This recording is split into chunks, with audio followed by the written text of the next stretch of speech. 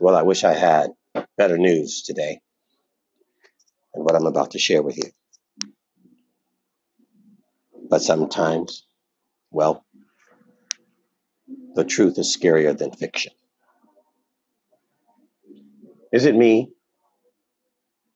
or is there something strangely hauntingly apocalyptic about the current state of affairs?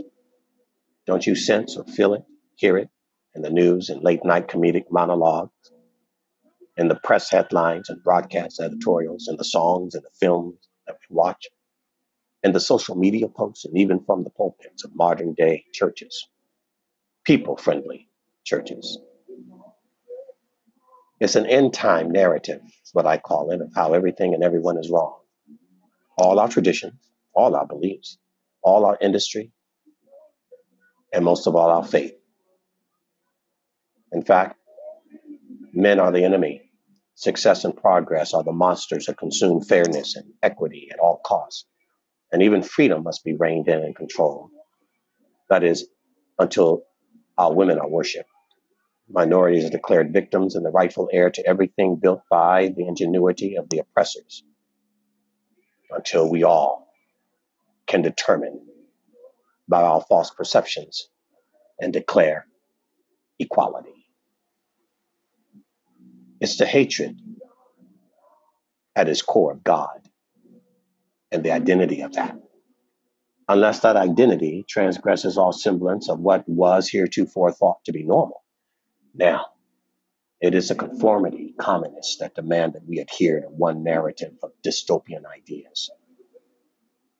That, as they say, the earth is dying and must be saved by all means, by extreme climate policies rooted in falsified science and fear mongering, that men are the panacea of their own salvation.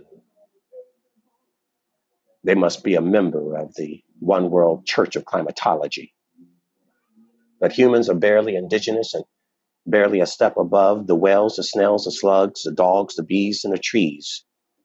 That men are not men, sex is fluid and unbinary, that law and order are only government controlled arms to subvert the masses. That the poor should be honored while the rich are denigrated, because the poor are gods and the rich are demons.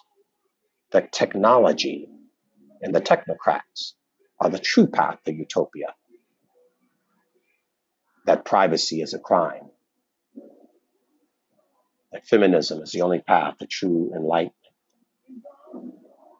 And that the elixir of drugs and drinks should be readily consumed and deemed legal in all forms for the exploration into a higher consciousness, opening up that wonderful pineal gland. We are each other's enemies. That's their message. We are a divided house in conflict. And in purpose, we are in contradiction for both our intention and our mission.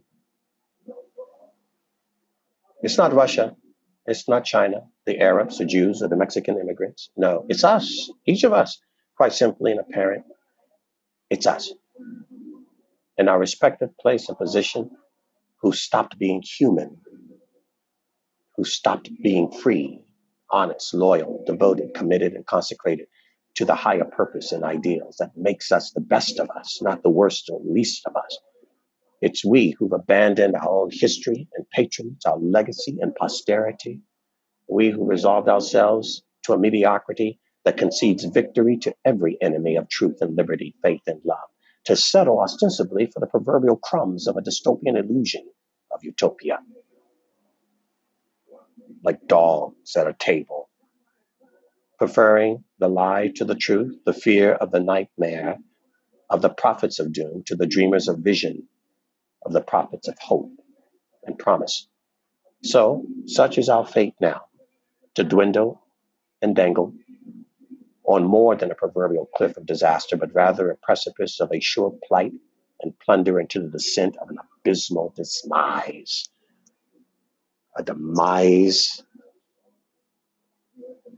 into an unreturnable journey. A one-way ticket to hell. The absence of light, the absence of hope, the absence of love, the absence of vision and promise, the absence of God. Welcome to the end of our world. Enjoy the ride. Last man signing off.